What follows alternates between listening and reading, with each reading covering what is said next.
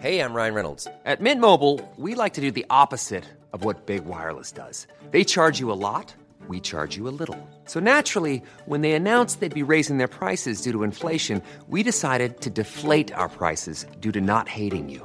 That's right. We're cutting the price of Mint Unlimited from $30 a month to just $15 a month. Give it a try at mintmobile.com/switch. $45 up front for 3 months plus taxes and fees. Promo rate for new customers for limited time. Unlimited more than 40 gigabytes per month. Slows full terms at mintmobile.com.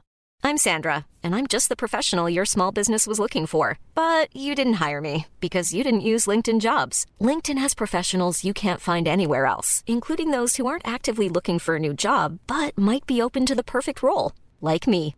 In a given month, over 70% of LinkedIn users don't visit other leading job sites. So if you're not looking on LinkedIn, you'll miss out on great candidates like Sandra. Start hiring professionals like a professional. Post your free job on linkedin.com/people today. Hello and welcome to Film Chat, a podcast all about a literary agent called Sam Foster, who uses his gift of the gab and fairly flexible relation with the truth to secure various book deals. One day he tries to get a book deal from a new age self-help guru called Dr. Singer.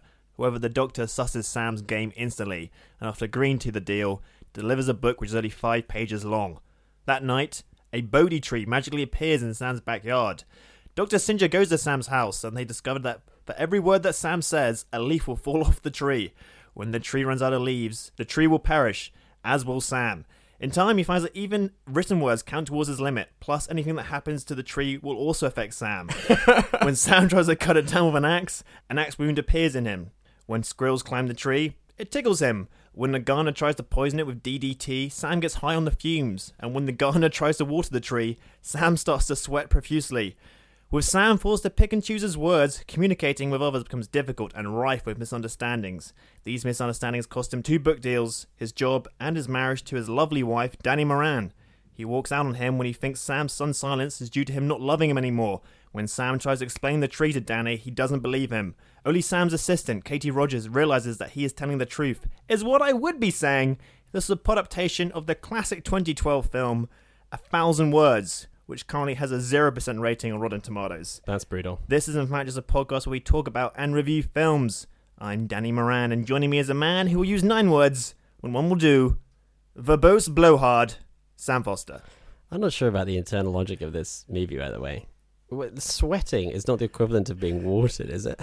Yeah, there's water on the tree, there's water on you. Shouldn't it be like when someone waters the tree, he feels full or something? Yeah. That, suggests to me that the screenwriter was running out of ideas. I don't want to be, childish and juvenile here, but what if you wank on a tree? Does it get spunk on his leg? That's literally what I was about to say. You know me so well. What happens? That's the big question. Does you start just can't stop ejaculating? I assume that you haven't seen the movie, right? No. So they might explore this question. That's probably the climax of the film. Sure. Literally the climax of the film. No, you. This week, we are covering a spectrum of cinematic taste so all-encompassing, this episode is probably the only thing that can heal our divided nation. Send it to every Brexiteer and Ramona you know, and maybe we can all learn how to get along, now that it's far, far too late. Dani will be giving us the lowdown on Ben Wheatley's follow-up to High Rise, the 70s set gunfest Free Fire, and also yet another 80s-inspired independent horror film, The Void. I, meanwhile, will be reviewing The Lost City of Zed, certainly the most colonially problematic film to come out since Kong Skull Island 2 weeks ago. Finally, Dani and I will report back on our lads' night in yesterday as we drank beer, ate pasta, and watched a documentary about avant-garde Russian revolutionary art. Also, we will be discussing the cultural event of the century, the sequel to Love Actually, aired for Red Nose Day. We report on the uproarious adventures of 2 budding Hollywood screenwriters trying to get their dick joke film read by major producers, and we offer a sneak preview of Aaron Sorkin's script for an upcoming superhero movie. All that should leave just enough time for me to announce my new film, which makes the case for a progressive British patriotism, just what's needed in these dark times. For England, Harry, St. George, and also Karl Marx is the story of Barry, a normal, average English bloke who loves FIFA and sausage rolls and Luton Airport. His ringtone is Elgar's Nimrod, and he salutes a picture of Pippa Middleton's bum every day. But after the Conservative government passes a tax hike on the self-employed, he comes to understand the true meaning of patriotism, joining a revolutionary vanguard dedicated to establishing a dictatorship of the proletariat. And every Thursday, over a couple of pints of Stella and a few Pepperamis, the lads Barry, Keith, Gaza and Rodney plot the violent overthrow of capitalism. Back of the net, lads. Sorry, comrades. That's where I was going with that. I fluffed the landing there. Films, films, films, films, films, films, films, films, lots of films, films, films, films, films, movies, good films, bad films, fun films, sad films, films we love, weird films, Lars von Trier films, old films, new films, some John Woo films, films that star Peter Finch, films by David Lynch, films short, films 6 hours long. We've got films up to your gills with films, films, films, films, films, films, movies.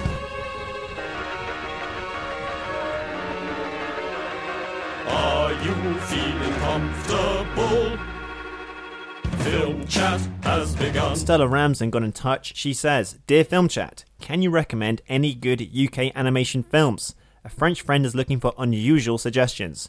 She mentioned Watership Down, Animal Farm, When the Wind Blows, and The Plague Dogs. I thought of Wallace and Gromit stuff and Charlotte's Web. Anything to add? I think she's looking for worldwide suggestions, but just asked me thinking I'd able to help out on the UK list. But I don't watch lots of animation and couldn't help. So any suggestions for really good and unusual animated films, please. But mainly from the UK if poss. Lots of love. Doesn't Stella work in the animation industry? Yeah, I mean, come on. You got to know on the lack of. Got to know your stuff. I can't be asked to finish that Pig Latin. whatever fits in there. Do you think this is one of those asking for a friend type things, where it's actually just like she's, A friend of mine was asking how to export this video to YouTube. Even getting a black bar around it. UK animation films. Well, I mean, my go-to one is Aardman, but she already mentioned those. Yeah. Well, she mentioned Wallace and Gromit, but maybe she's not familiar with the full, spectrum of Aardman options. Can you grow up in this country and not be aware of Chicken Run and... Well, maybe she just didn't recommend them. You have to say... I've got to say that her French friend has got to watch Shaun of the Sheep. There's no language barrier, and it's a classic. It's true, yeah. That's a good point. Yeah, so that would be perfect. You don't need to worry about subtitles obscuring the animation. I couldn't really think of one off the top of my head, so I went straight to Wikipedia. The UK animation, like the ones she mentioned... Aardman aside, they're quite bleak, I gotta say. Like Watership Down, Animal Farm, When the Wind Blows. These are some bleak shit, man. Yeah. I would not, in a way, I'd be like, watch them, they're good, but I don't know. It's all for sad children. Exactly, sad melancholic children. But I did discover that the film The Thief and the Cobbler was a UK animation, which if you've never heard of that, that's a film that was in production or post-production for over like several decades, and was eventually released in the 90s in a sort of somewhat completed form. And it's this kind of Arabian Nights-esque tale about a sort of quest in ancient Arabia, sort of Alibaba / Aladdin / Yeah, well, isn't part of the story with it that it was shelved because Disney was making Aladdin or something, and it was... thematically it was too similar. I think that was one of the setting was too similar. Yeah, one of the setbacks it encountered, because it started in like the late 60s. They started having the ideas for it, and I think it got a bit of momentum in the 80s, and they're like, oh, we're making Aladdin, so it got pushed back a bit. But it's really worth seeking out. It's amazingly animated. The animation is absolutely beautiful, even though it's unfinished. That almost adds something to it. It looks like a cool music video or something. Yeah, absolutely. And I was reading the Wikipedia article about it, and it kept on saying he hired this legendary animator, and every single bit of the history has got several links to the amount of talent that was working on this thing. So really worth watching, I would say. It's on YouTube. Coraline is also a very good movie. It's not a UK production, but it is based on a book by Neil Gaiman, who's a British author.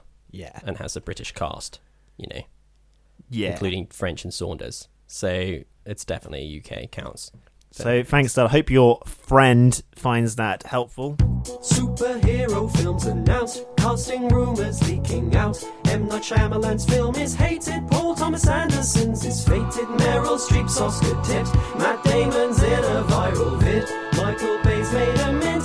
That's the news that's fit to print. Lines. It was Comic Relief recently. I have to say that I've sort of stopped watching it because I don't have a TV now. Sure. So I don't really... It's the sort of thing where you like flick on. Because yeah. you wouldn't sit down and be like, now to watch 6 hours of this. Well, I mean, the amount of entertainment per sobering short video about the horrors of the world, the ratio is too weighted, as it should be. Well, how much of it did you watch? I just skimmed through on iPlayer. I didn't really watch any of it, to be honest with you. Because I was just wondering if the... I mean, it's obviously, a worthy enterprise that I'm sure generates a lot of money for charity and stuff. But I wonder if, like, the format of it plays into the phenomenon a bit of compassion fatigue, in that those kinds of videos that they have all have the same kind of quality, and it doesn't have that much impact because you just feel like you've seen that, so many times before. That's very true. Also, I think it's changed a bit in recent years because it's less exciting when there was 5 channels and just like one channel was like, it was almost like when I was a kid, I just figured everyone on TV knew each other and they live in this sort of alternate world and they're all on the same channel for one night and all the shows cross over. Yeah. But now everything's so homogenous and, no one watches TV live anymore. So it doesn't have that sort of event quality. Well, they were trying to recapture a bit of that water cooler moment kind of feel with the centerpiece of the whole Comic Relief evening, which was a sequel to classic film Love Actually, which catches up with some of your favorite characters from Love Actually, that big sprawling ensemble mini-stories rom-com thing. It seems to have kind of established itself as a classic, but it's also a film that doesn't seem that good now, I feel like, if you watch it. Admittedly, we were, 13, 14 when it came out. It's just ITV2 play it so often that Stockholm Syndrome is just like set in. Yeah. Everyone's so familiar with it. What I found quite funny about this new one was that he'd written no new jokes, and it's just the update of all your favorite other jokes. And but as if those scenes were like now iconic just through repetition rather than being actually good. Yeah, absolutely. Yeah. Incredibly, I was kind of like amazed by how lazy it was. Like he literally hadn't written any new jokes. It was like he wrote it in about 5 minutes, like he had a very short deadline. The real achievement was the scheduling assistant getting all those people, back. I couldn't believe they got got them all pretty much all them back. All these people back, and then giving them nothing to do. Absolutely nothing. Liam Neeson, it looks like they just caught him when he was out for a coffee, or he just was visiting the Tate Modern, and they were just like, roll with it. Nothing happens in this scene, but just you sit here and it's like, oh, you're back. I think the one thing this sequel proved there was just the quality of the cast and their ability to squeeze blood out of a stone in every scene. Yeah, it's true. I mean, Liam Neeson had absolutely nothing to work with, but Hugh Grant and Rowan Atkinson were doing quite good. So I laughed at Rowan Atkinson's sort of pratfalling around with the tying the bows on the red noses or whatever. I thought he may be like the funniest person ever, Rowan Atkinson, because that literally is like out of nothing. Absolutely nothing. Yeah, just him saying yogurt covered raisins was extremely funny.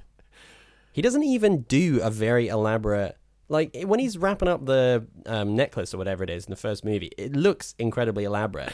In this movie, it's like they didn't even get him any props. He's literally just got a plastic bag and some sweets, and he's got to turn that into like some kind of crazy sort of premium offering. But he just did it. And he just does it. Oh, what a genius. It is incredible.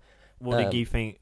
What did you think of Hugh Grant's updated Prime Minister's speech to inspire us all? Well, it's one of the worst moments in the original film, and it was so much worse in the rerun version of it. For one thing, his character is like very clearly channeling like Blair and Cameron, but he's kind of talking about now. So he's kind of like in the Love Actually verse, he's like back as Prime Minister, and he wasn't Prime Minister before. Yeah. And someone puts their hand up and it's like, oh, things aren't, you gave an optimistic speech last time and now people are a bit worried. But in that, universe, like, who caused the problems? Because in this one, it was the person who he's pretending to kind of be. Yeah. You know what I mean? It doesn't make any sense. Like, why do I want to see him doing an impression of David Cameron telling us that he thinks the future looks bright? It just makes me want to fucking, like, have him guillotined. It would be amazing if Hugh Grant had like his character had fucked a pig and like all this shit had come out about him. Yeah. And like it was just the short film was a way to address all the problems of the original. Like when Andrew Lincoln turns up his science, Chiwetel Ejiofor is just waiting for him. It's like, what the fuck, man? What the fuck? What are you doing? Yeah, fuck off. Fuck You off. fucking creep. You've been coming here every week for the last 13 years. And like Leave my wife alone. And he gets sectioned. You're literally my immediately. best friend. Yeah. How could you do this to me? Yeah, I mean, even like that scene, they actually updated in quite a good way because they completely, the reality of it totally broke down, and it was just like complete silliness, you know, which is really the only way it can go. Even though they have to have some sort of like dumb, he's married a model type joke, whatever, which was like stupid. But yeah, with this Hugh Grant thing, it's just like it was the most. You could not have done it in a more like self-satisfied, sort of like middle class liberal way, where it's like when politics gets bad, it just means that you feel a bit uncomfortable when you hear the news, you know, but like your life is fine. So it's like, oh, I hate politics now. Oh, you know, Brexit is so upsetting, but it's okay. Metallica's new album, he referenced it. It's so funny. You know, he said Hotline Bling, ha ha ha ha. It's like, it's this version of politics that only exists on that level of the chats you have with your friends, whatever. Yeah. What if like war had broken out or something? Like, would that still be the scene? You know what I mean? And he was like, oh yeah, sure, like thousands of our citizens are being slaughtered in the streets, you know, every day. The river is running red. But you know, the Metallica's new album is pretty great. Yeah. What if Comic Relief had aired the day after Joe Cox was murdered? Exactly. Yeah, exactly. Like, well, there's fascists like chopping down our MPs in the streets, but you know, but it doesn't make me as mad as that yellow M&M. He's pretty annoying. That's what I find like frustrating about Richard Curtis, because he just seems like he means well, but his execution is so like cringe-inducing. He is someone who's, I feel like the politics and the general climate is just moving on from, and that speech was just a way to absolutely hammer home how much the world no longer applies. Like that kind of like Blair optimism that sort of, you know, Love Actually is like a sort of post Britpop movie where there's still enough of that like, hey, everything's fine and great, you know, spirit from the 90s. And it's very true, actually.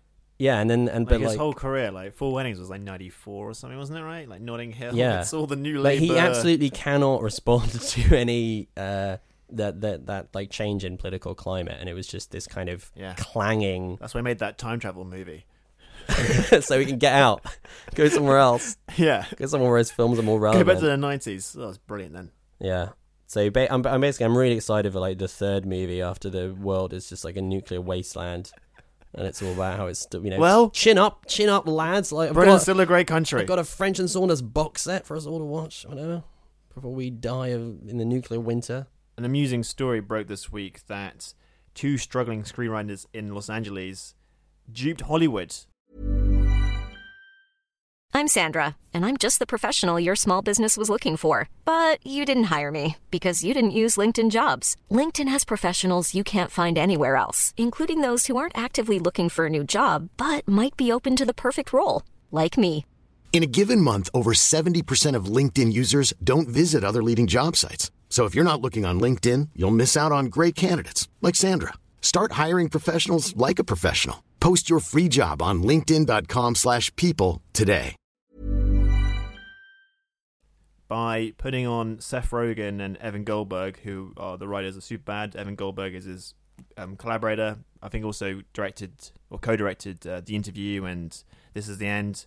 And these two struggling guys were like, how do we get our awesome comedy script, The Kosher Nostra, which is a pretty funny name. Very funny. Read by people, would just pretend to be successful writers. And it worked, amazingly. The real writers are these guys called Jonathan Witz and Jeremy Spector, and apparently they were huge fans of Rogen and Goldberg. They said, like any young writers, we have our heroes. Seth and Evan are those guys for us. They inspired us to write this script in the first place. And the script was written with the whole Judd Apatow gang in mind, to the point where the character names were named after actors such as Aziz Ansari, James Franco, all those guys. Which they have done themselves, of course. Yeah, exactly. Movies, so I guess that's why I just sell the authenticity. That was part of it, yeah. And yeah, like people such as Ted Sarandos, Megan Ellison, Scott Stuber, huge names, Mark big Gordon, names. and Will Ferrell. Well, Megan Ellison is very big. She produces Paul Thomas Anderson's movies. And, okay. Oh right, okay, I didn't know. American Hustle stuff. She owns Annapurna Pictures. Oh right, okay, yeah. So that they did genuinely go to these top CEOs. Is she the sort of like rich heiress who just has great taste in movies? Yeah, like her dad owns Oracle, right? That sort of massive I don't know what even they do. A software company. Yeah. So they pretended to be Rogan and Goldberg and successfully they put enough like fart and dick and cum jokes into their into their movie, and also Jewish jokes, I assume, judging by the title. Yeah, and Rogan's team found out about it, and they've issued a sort of cease and desist legal notice. Yeah. So the game's up. Their fake agent name that they chose to submit the fake Rogan and Goldberg movie is called Danny Goldstein. It's not the most subtle. It's called Jewy Jew Guy. Yeah. Basically, their plan could not have worked any better, because not only did they actually get their script read by these various people, but it's turned up as quite a sympathetically written news story. And everyone who reads this will be like, you know? Yeah. Absolutely no one is going to give a shit. Absolutely. And it's like their names are in the story, and basically the lesson of this is it is a good idea to do this. So the only thing is that we have to decide now is who we are going to impersonate, Danny, me and you. Which writing partnership do you look up to? Purvis and Wade, the Bond writers. Yes, this is perfect. We've got to write the script for Bond 24. Maybe we should actually start. Haven't they made that already? How many? It could use a rewrite though. It needs a remake. I don't know. I thought maybe they have. I thought last one was 23. But I don't know. No, Die Another Day was 20, so 24 was Spectre. Okay, all right. Did need a rewrite. To be honest with you, that was shit. All right, but let's start working on maybe 26. Yeah, to give us a bit of time. Sure. And then we can submit that as Purvis and Wade. Or how about this? Billy Wilder and IAL Diamond. Yeah, they are dead, but that means that they won't be saying that we aren't them. Yeah, they can't send cease and desist letters unless their estate gets wise. That would be a problem.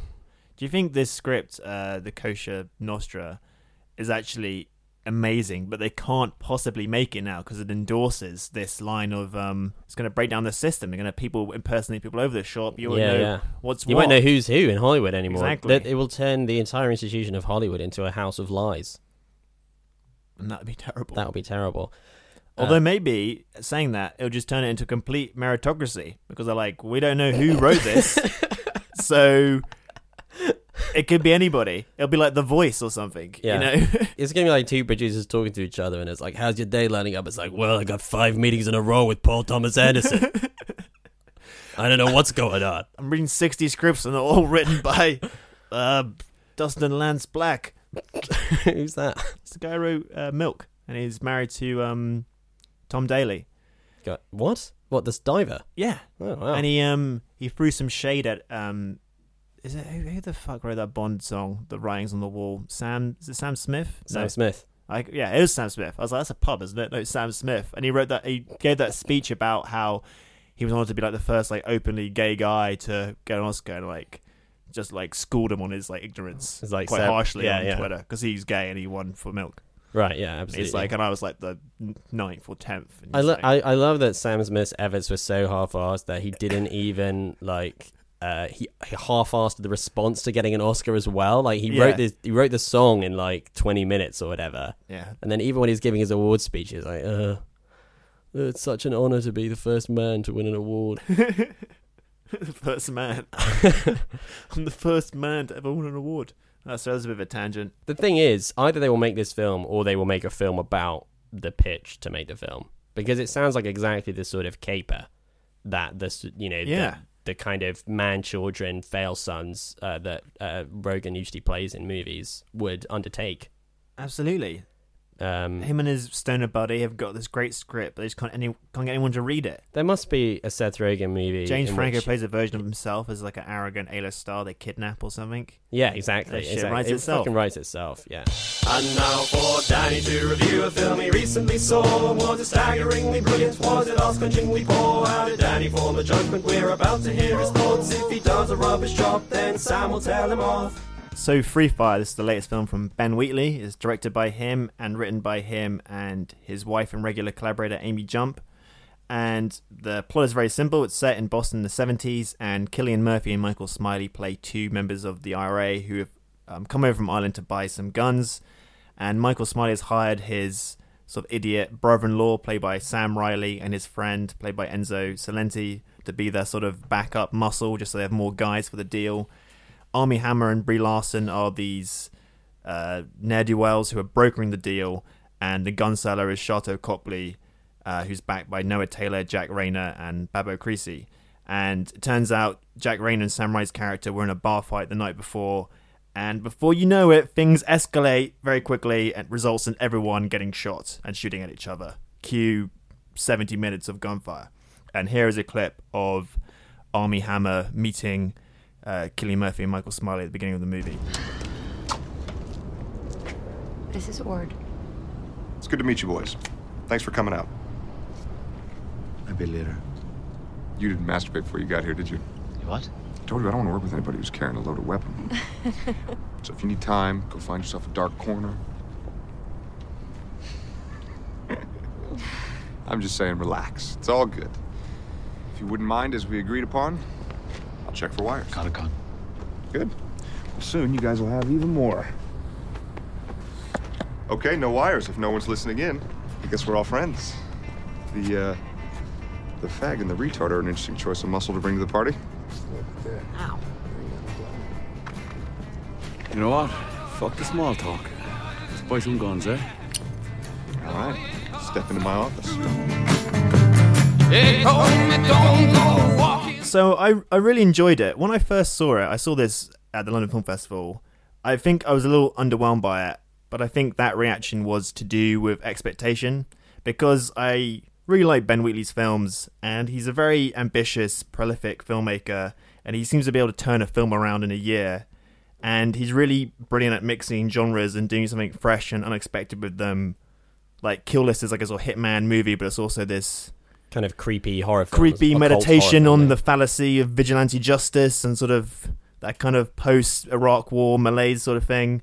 And so when I heard he was shooting this action movie which is a shootout in a warehouse, I didn't know what I was expecting, but it is just a shootout in a warehouse. But it's a very fun shootout, and I enjoyed it, but it's very much an exercise in style, which purely exists because why not? And I think it makes sense in his filmography if you view it as the film he made after High Rise. And so there's no subtext to this film. Yeah, he was just exhausted by constantly having to deal with imagery and grand Ballardian themes.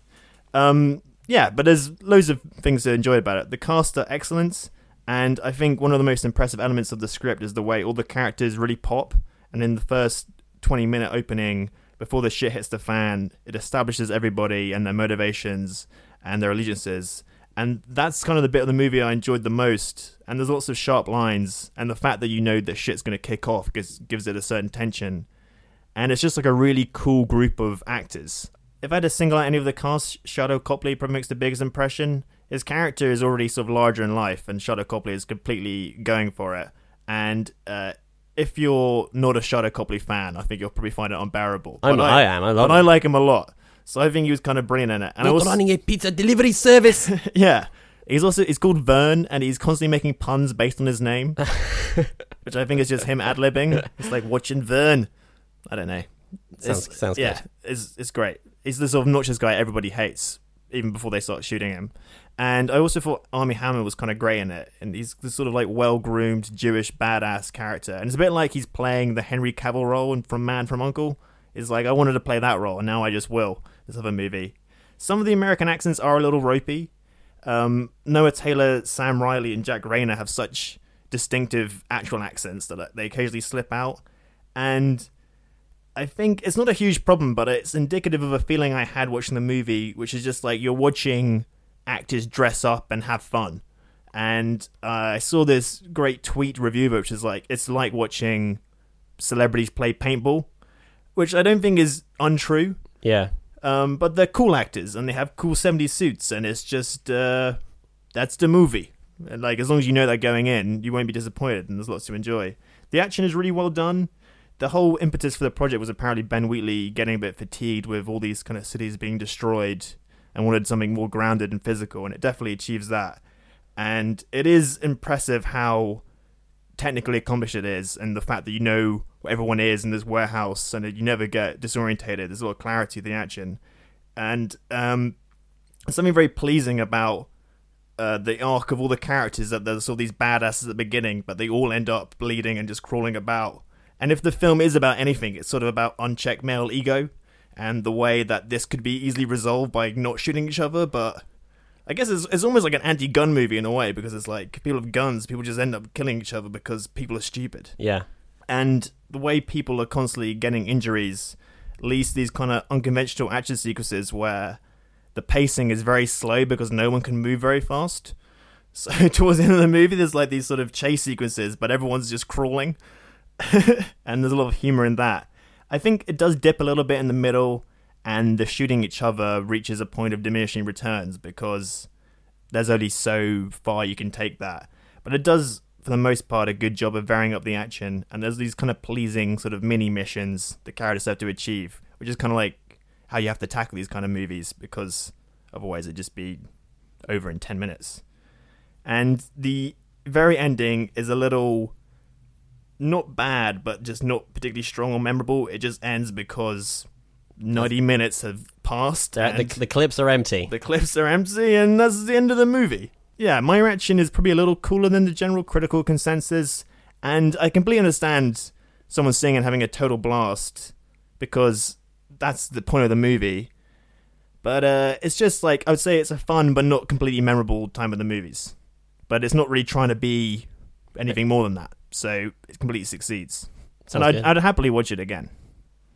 So, want to go see it tomorrow? Yeah, sure. Let's do it. It's a date. Looks like Sam's got a film to review. He's just getting ready now. Hey Sam, here's a few tips for you that I hope are gonna help you out. You gotta come prepared, try not to rush, speak directly into the mic. Don't sort of use filler words too much, and try to avoid talking total shite. Okay, start reviewing now. Sam, I heard you saw a serious film, not about guns and shooting each other, but about like themes and that. Yes, I did, Danny. I saw a very serious film, The Lost City of Zed. It's not very serious, but it's somewhat serious. Certainly like moody, I would say. Ooh. It's directed by James Gray, who's had a slightly checkered Hollywood history. His last movie was from 2013 called The Immigrant, with Marion Cotillard in it and Joaquin Phoenix. Prior to that, he's made We Own the Night and Two Lovers and The Yard. And this is directed and written by him. It's about a Victorian great British explorer called Percy Fawcett, who was the inspiration for the Arthur Conan Doyle novel The Lost World. And it follows him in his sort of life's efforts to discover this lost ancient city in somewhere around Bolivia and Brazil called Zed, or that he dubs Zed. And he's played by Charlie Hunnam, and it's also got Robert Pattinson in it, and Sienna Miller, and Spider-Man himself, Tom Holland, little baby Tom Holland. Oh. Here is a clip of Percy Fawcett at the beginning of the film. He's a military man, he's a major, and he gets summoned to the Royal Geographical Society because they would like to send him to South America. And here there's a bunch of extraordinarily posh men talking about the colonies. This is as good a map of Bolivia as we have. Most of it's blank, as you can see. Nothing's really known about it at all. A land of primitives. But there are rubber plantations all over Amazonia. Very profitable. There is now considerable argument between Bolivia and Brazil as to what constitutes their border. So fantastically high is the price of rubber that war could arise. Do you follow? I do, sir. Mm-hmm. This is far more than just survey work. This is exploration in the jungle. The environment's brutally difficult. Terrible disease, murderous savages. The journey may well mean your life. At the very least, you will be gone for several years. But were you to succeed, such an undertaking could earn you soldierly decoration and even reclaim your family name.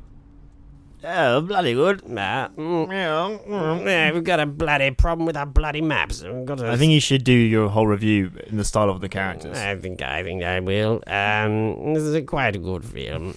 I liked it because it was about people like me, real people. No, that would be exhausting for everyone involved, so I'm not going to do that. Yeah, it's been pretty well received, this movie. And it's certainly very striking. But I found it like somewhat flat, and there are definitely some issues with the project.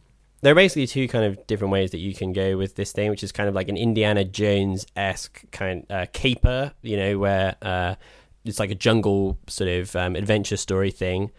Or it's the sort of Conradian psychological, or like Aguirre Wrath of God kind of thing, where it's this like journey into the hell of nature and man and things like that. And I think the film treads a slightly uneasy road between these two paths. It definitely kind of leans more towards the latter option.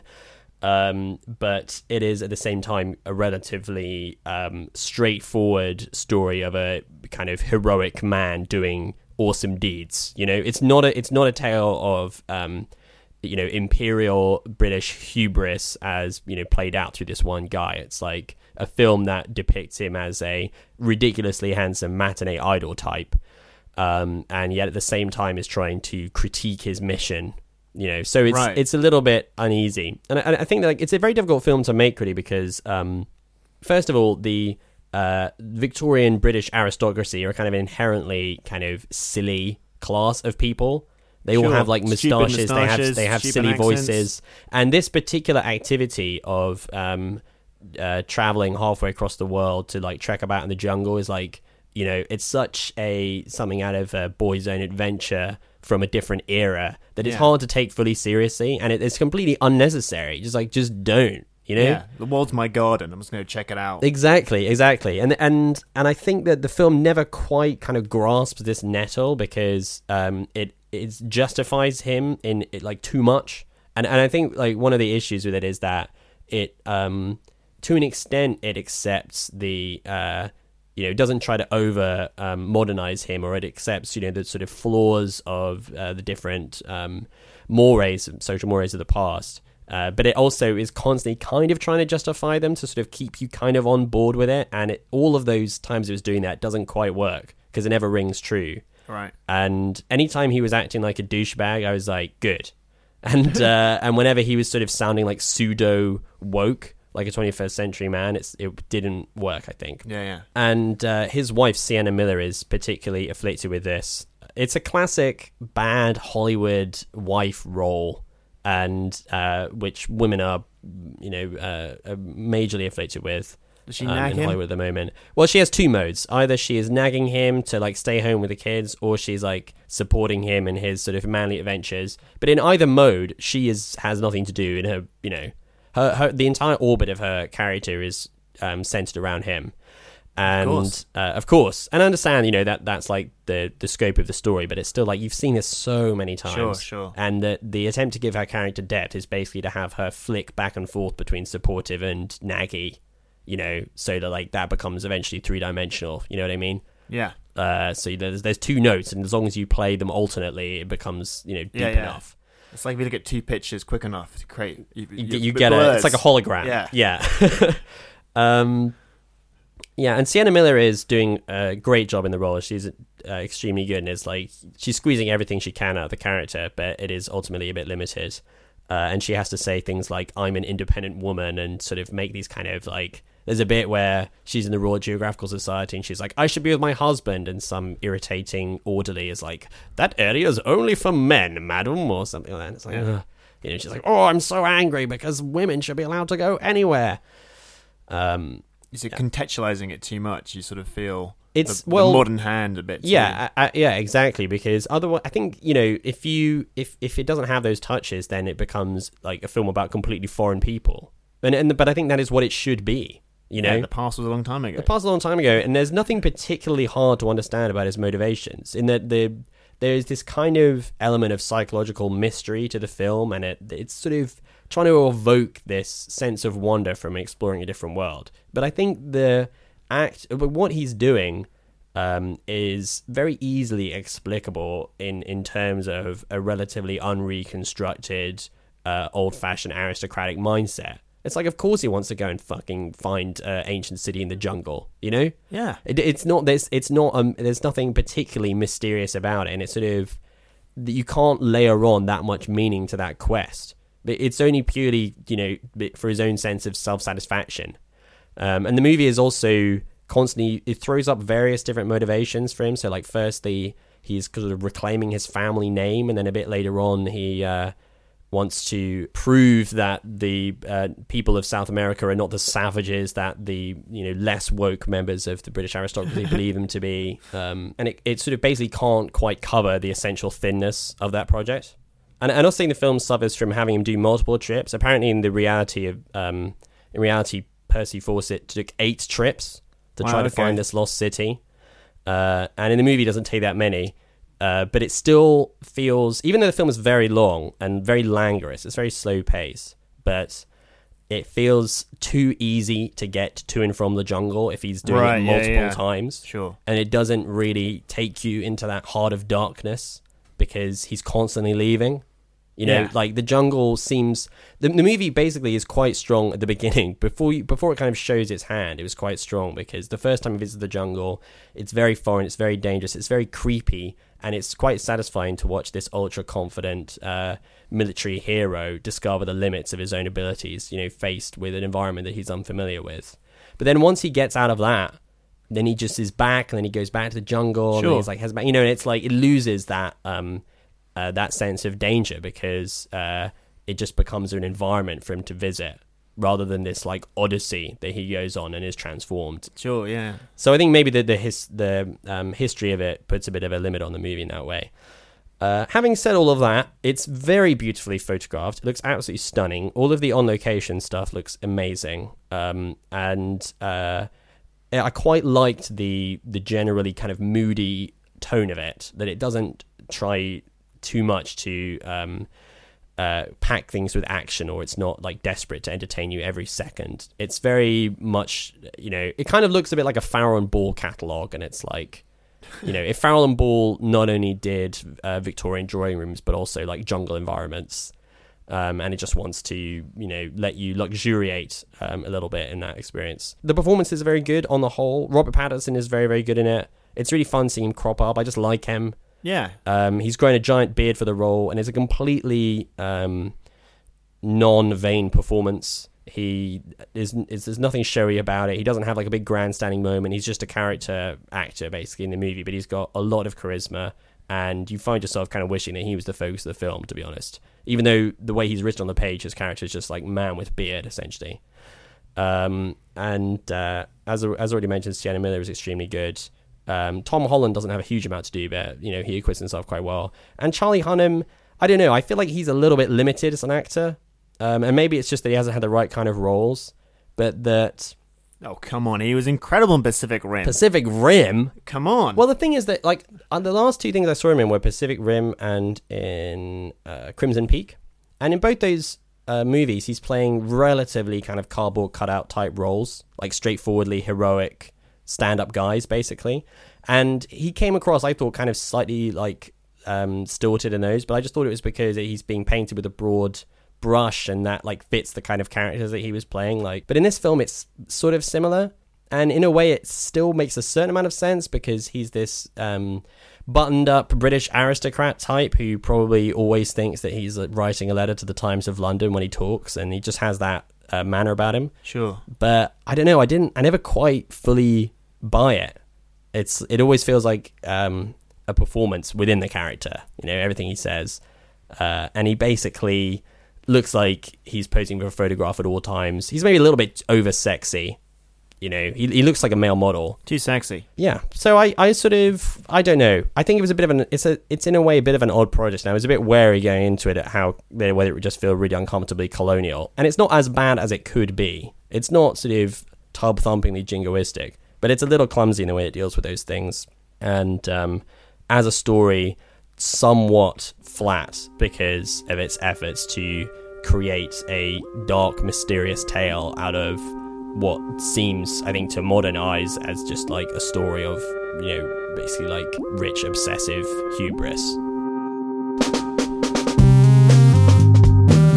A little break now in the show, 'cause Danny has to blow his nose, and Sam is trying on different clothes, and Katie's cooking sausage rolls. I think they're almost done.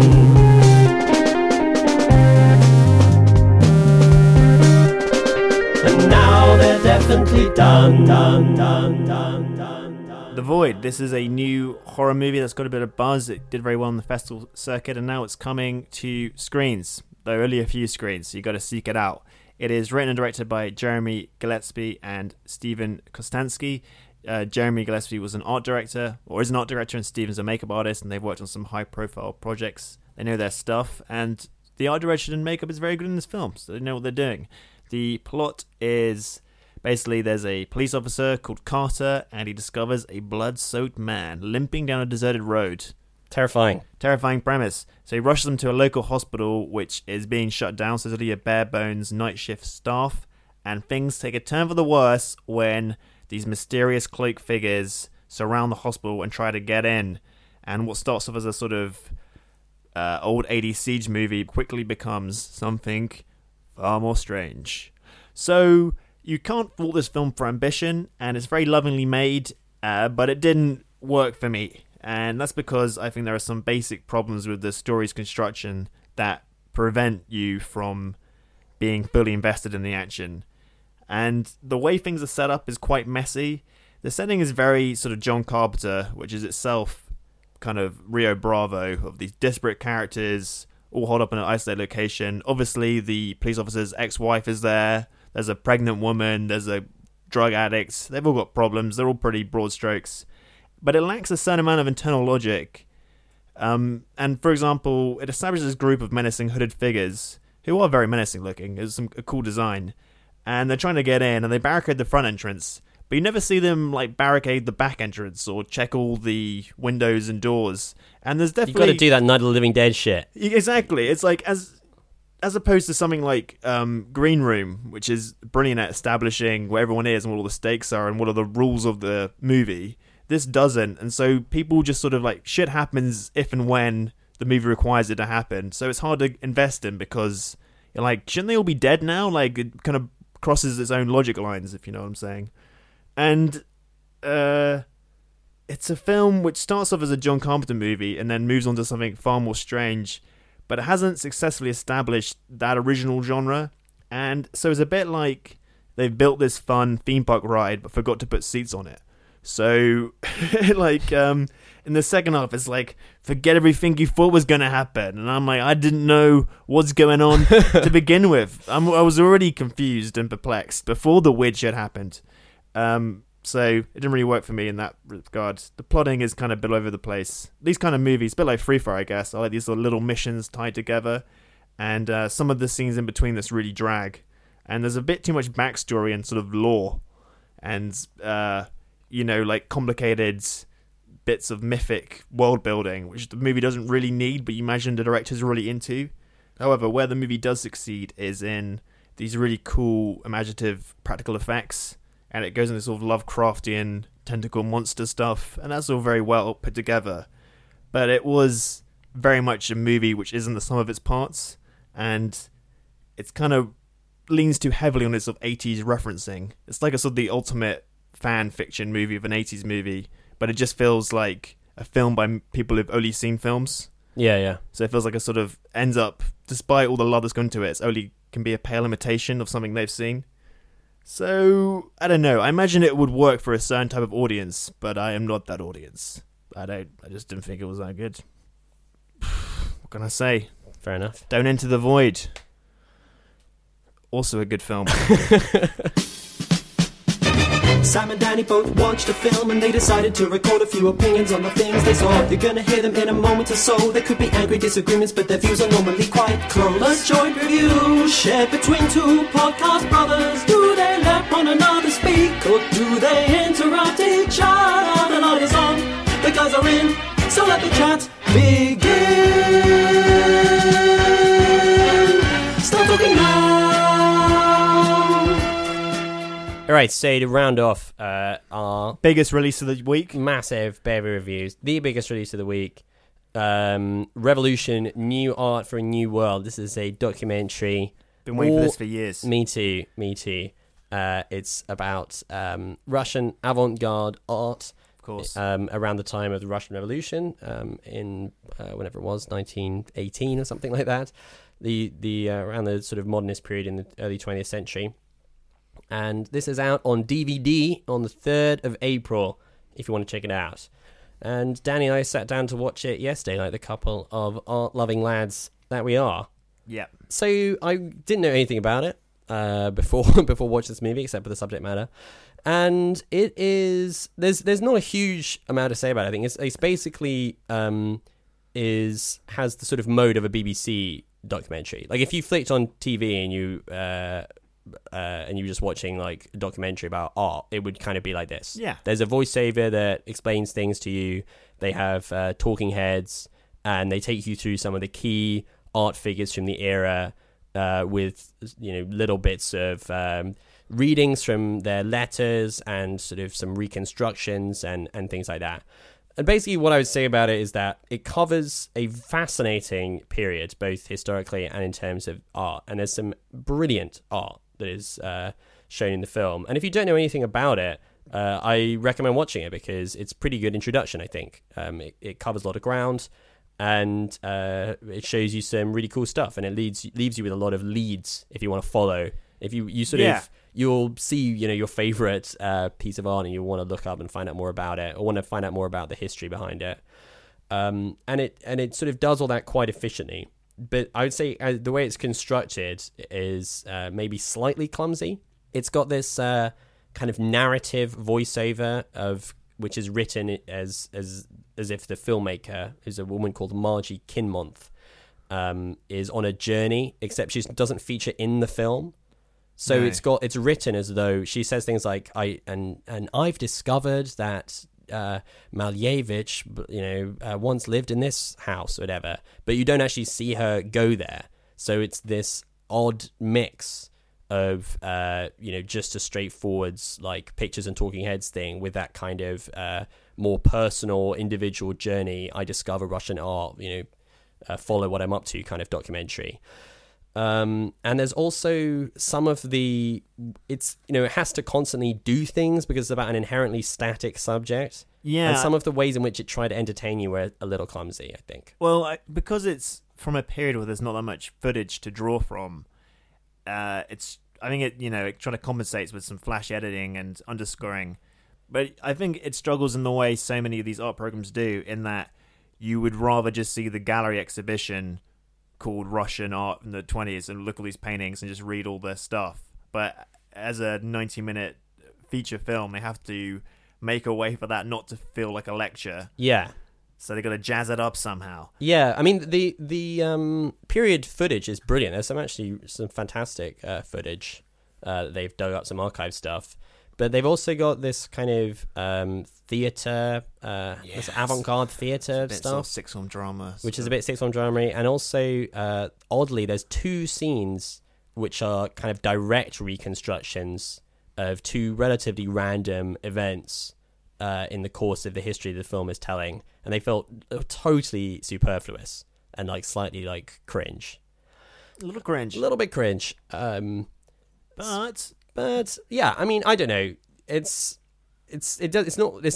no real use in picking it apart too much. It's basically it kind of reads like, it's a bit like watching the syllabus for like an A-level or something. Yeah. It kind of takes you through all of these different artists, and their work is really excellent. And it's relatively entertaining, and we enjoyed it. And I didn't know that much about this stuff before watching it, and I felt educated by the end of it. Sorry, go ahead. Well, I'm an art scholar, as you know. So you are an art scholar. I knew everything about it, but I thought this is quite good. It's also got the very entertaining performance by Tom Hollander as the artist Malevich, doing a kind of like, I'm going to kill them all kind of voice. The reputation of this artist appeared to be as a rather fearsome character, and there's some great clips of Tom Hollander, who's basically spent his entire career playing like foppish or useless like upper class Brits, sort of sounding like he wants to like kill you while talking about suprematism, with like this picture of a terrifying looking man, this sort of evil demonic self-portrait by Malevich with Tom Hollander being like, I have discovered the secret of life, and whatever it is he's saying. That's pretty fun. Yeah. Well, I'm a Hollander completist, so I'm glad to take this off my list. My favourite film stars Bridget Bardot. She's the queen, but she wants to be in radio. So she starts a podcast with her friends, and the terrorists try to stop her, but she beats them in the end. Hey. So, we're recording this a few days later, so there may be a different ambience.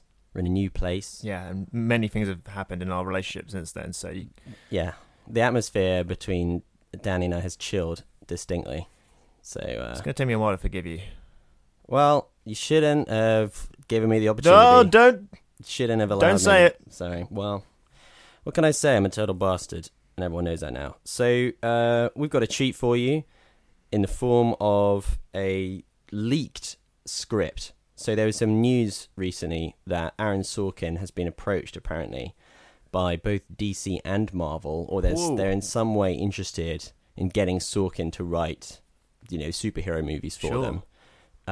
I've no idea why. Can't really understand why. His general, mode doesn't seem particularly suited, I would say, to superhero films. No, not really. It would actually be kind of hilarious in DC in particular, given that everyone hates the direction that they're taking their cinematic universe, and so they decide to go a completely different but equally awful way.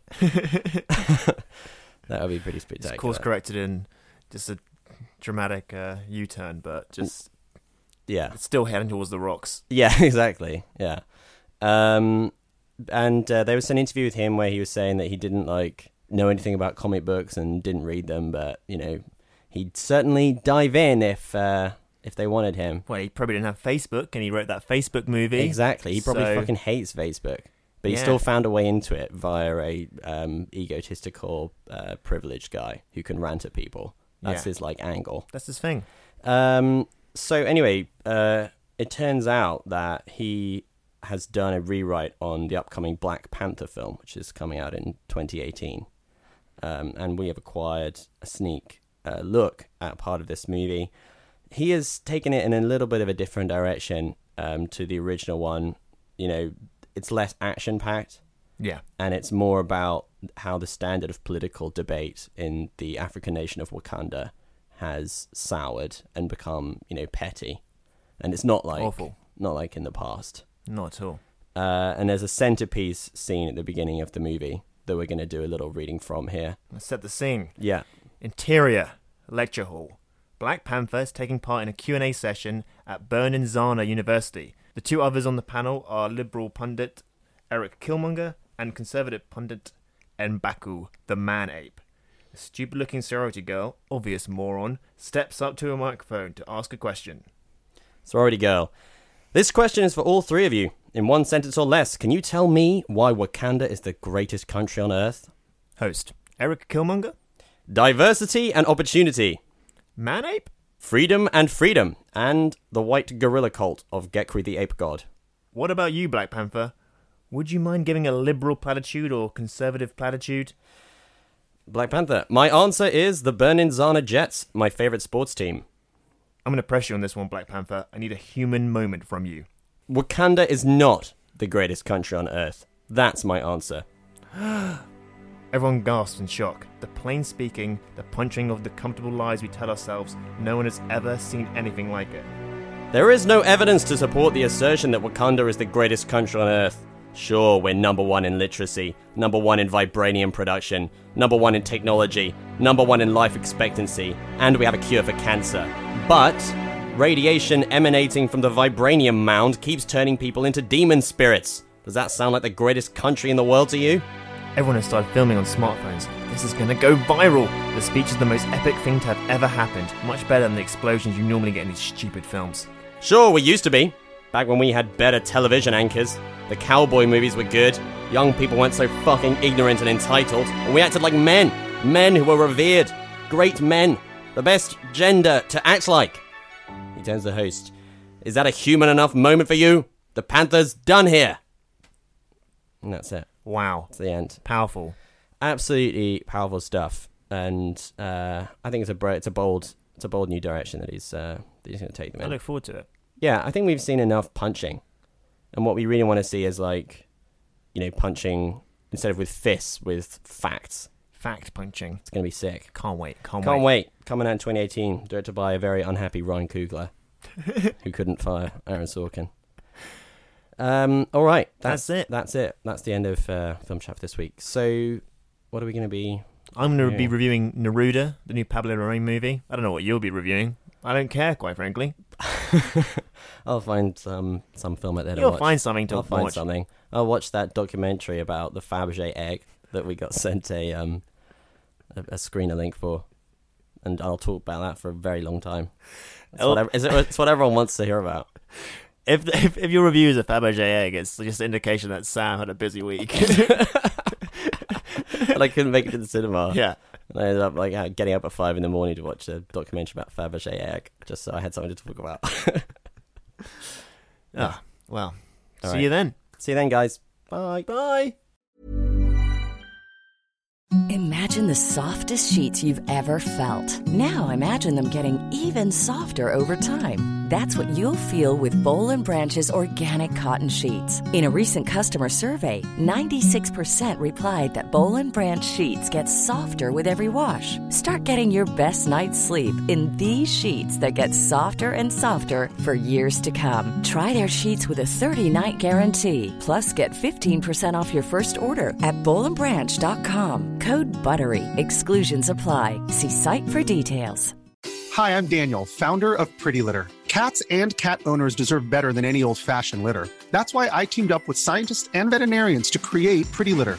Its innovative crystal formula has superior odor control and weighs up to 80% less than clay litter. Pretty Litter even monitors health by changing colors to help detect early signs of potential illness. It's the world's smartest kitty litter.